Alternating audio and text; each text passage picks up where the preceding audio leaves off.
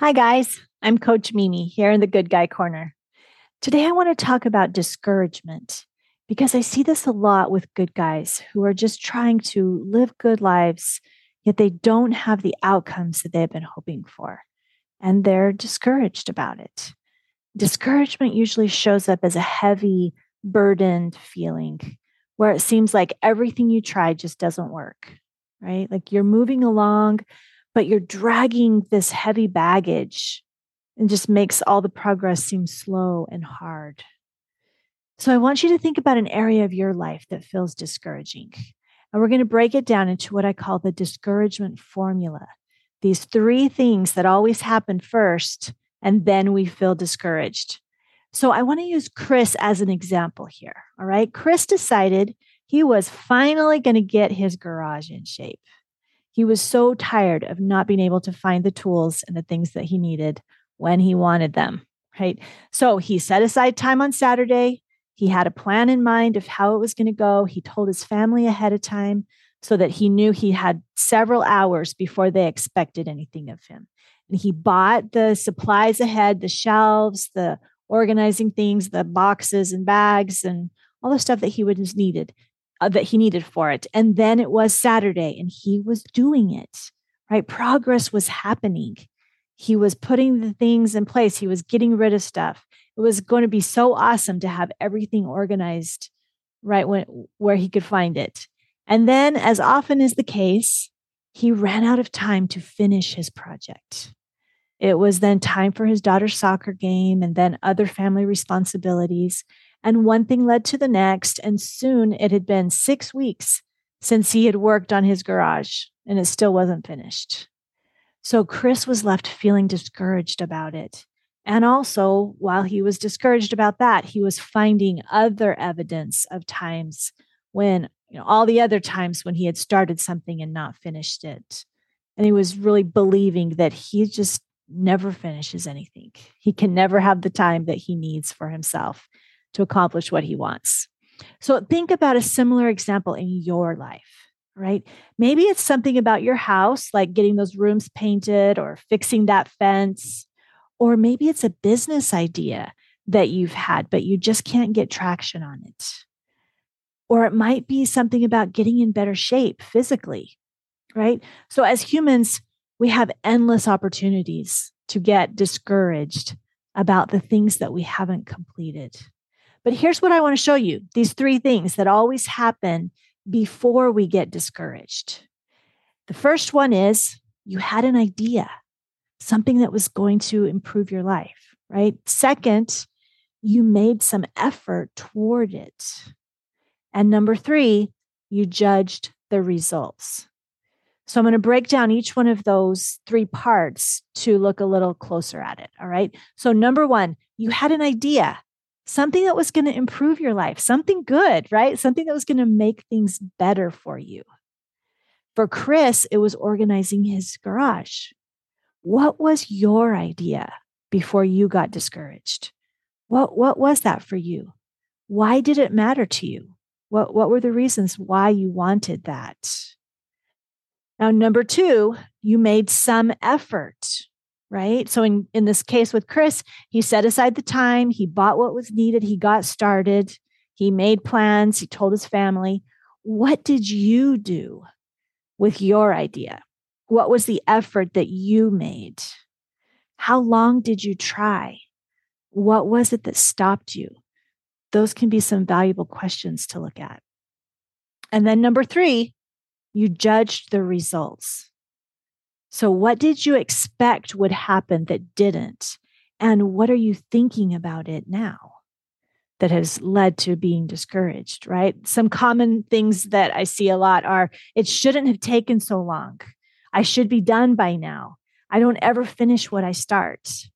I don't ever have time to do the things that I want to do. Right? So those are some of the judgment things that we make about the results. So that's the discouragement formula. Those three things equal discouragement. They add up together and they equal discouragement. When you have an idea and you make some effort and then you judge the results, you end up discouraged. So now that we're clear about this, a little more clear about how we feel discouraged in the first place, if you don't want to feel discouraged, here's what to do next.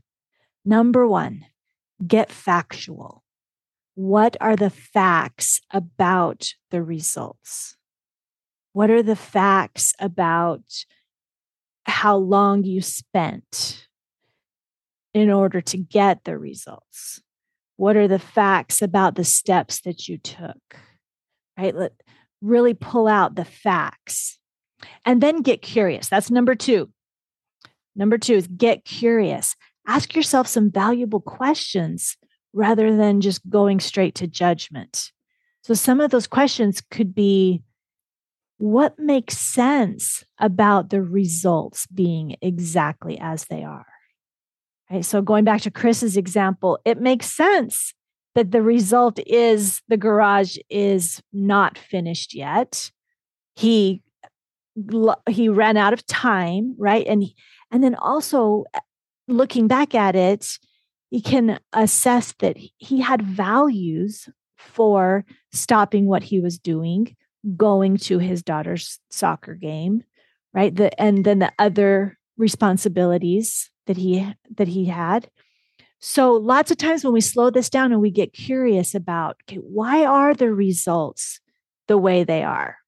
Before we just add judgment to it, but we, first of all, get factual about the results and get curious about why are they like this currently, we get a lot more clarity.